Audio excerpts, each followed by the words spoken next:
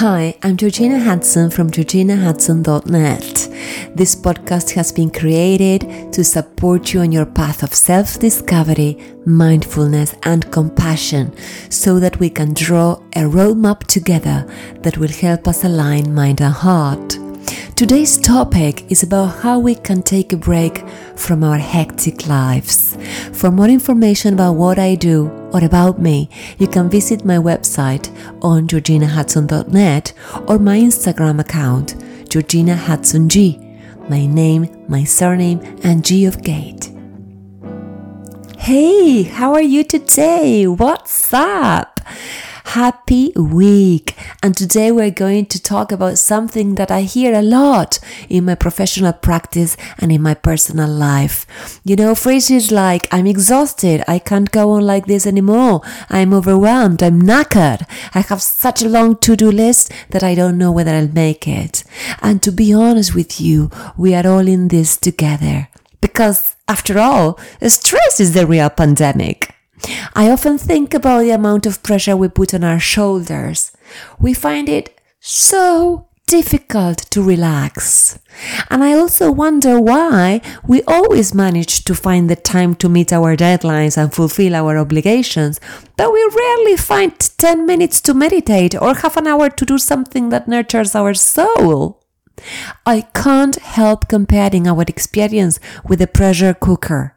We squeeze our chores so much that our boiling temperature rises above normal until we burst.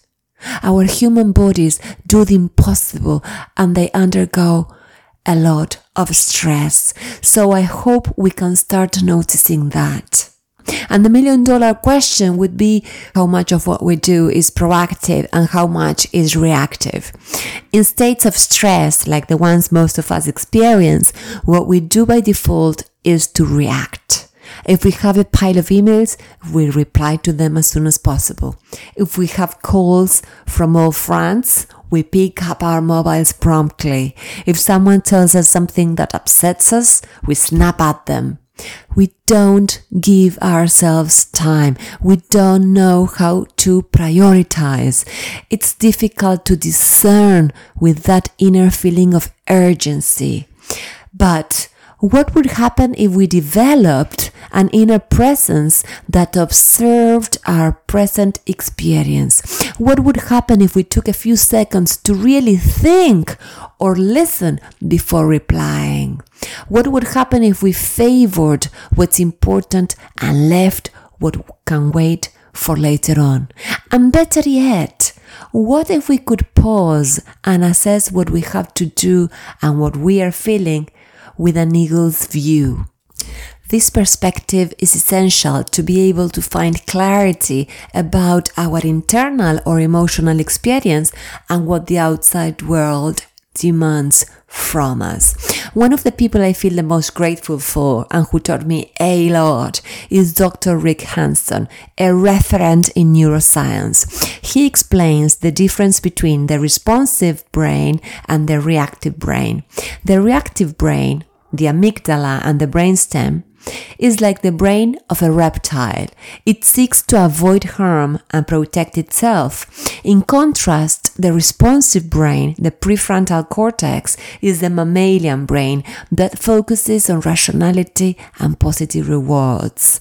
And to explain this to you a little further, when we feel threatened, from a child who cries and prevents us from working to someone who cuts us off in traffic, our reactive brain is activated and reacts by fighting or fleeing.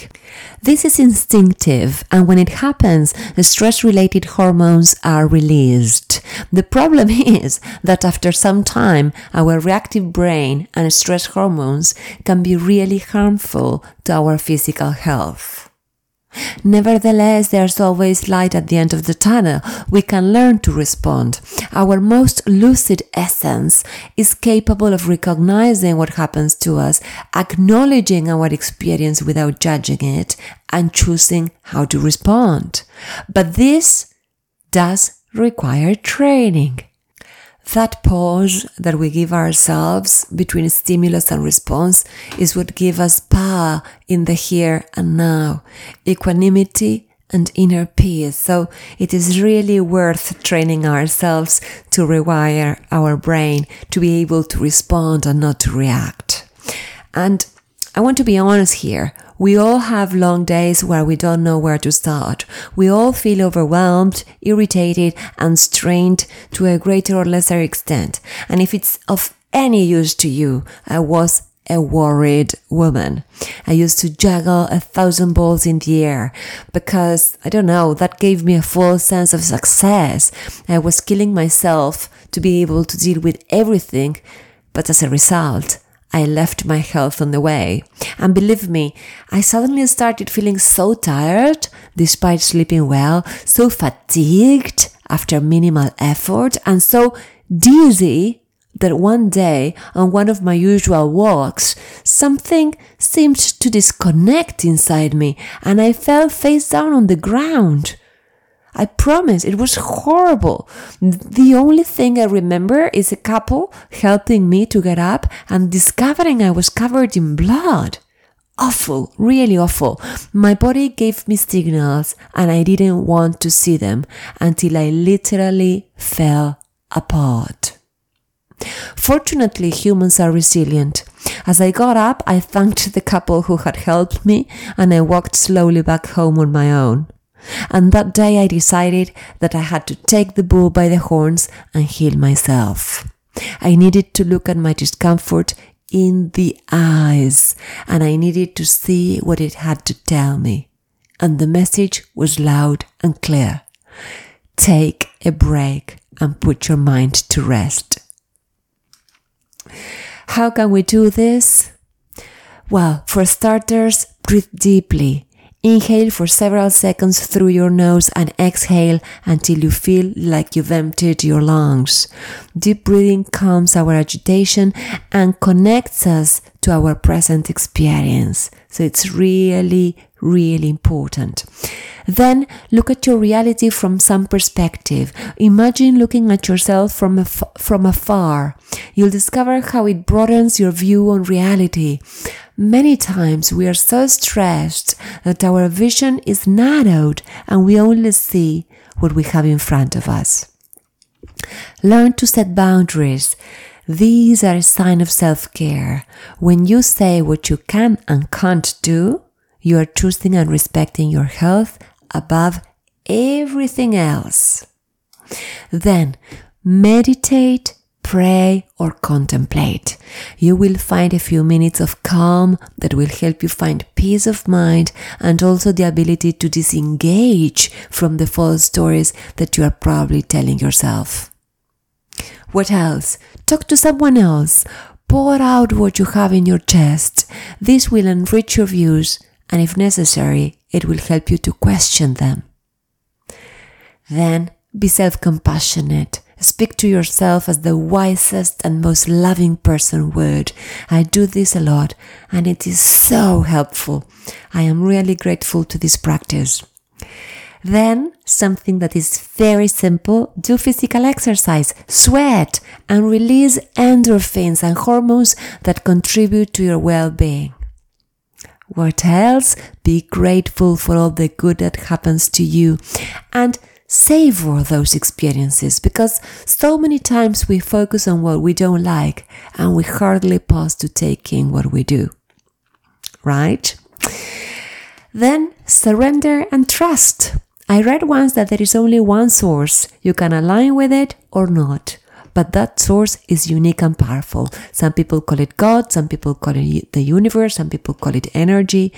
And the best part is that it's available to everyone. And I cannot, avoid telling you this because I love what's coming. Practice mindfulness. What do I mean by this? Meditation? No. Pay attention to your present experience with interest, curiosity, and acceptance. This way, you'll avoid misjudgments of reality and you'll be able to choose how to respond. So, observe. Become an observer of your reality. And if you need to cry, do it. And then go back to doing something that nurtures your soul. Nobody drowns in their tears. On the contrary, crying decompresses the chest. So go ahead and have a good cry. And if you need help to deal with what happens to you, ask for it. It's the best investment you will make. Believe me, I'm telling you this by experience. I've been in therapy for, 24 years. Therapists of all kinds and also coaching sessions. I'd like to round off with a few words by the famous speaker and author of the great book, Dying to Be Me, Anita Moorjani. She says, if I'm stressed, anxious, unhappy, or something similar, I go inward and tend to that first. I sit with myself, walk in nature, or listen to music until I get to a centered place where I feel calm and collected. I noticed that when I do so, my external world also changes, and many of the obstacles just fall away without my actually doing anything. That's Anita Moorjani for all of you people. I hope you really enjoyed this podcast. And if you know someone who needs to take a break, please forward them this post. And also invite them to subscribe to the blog.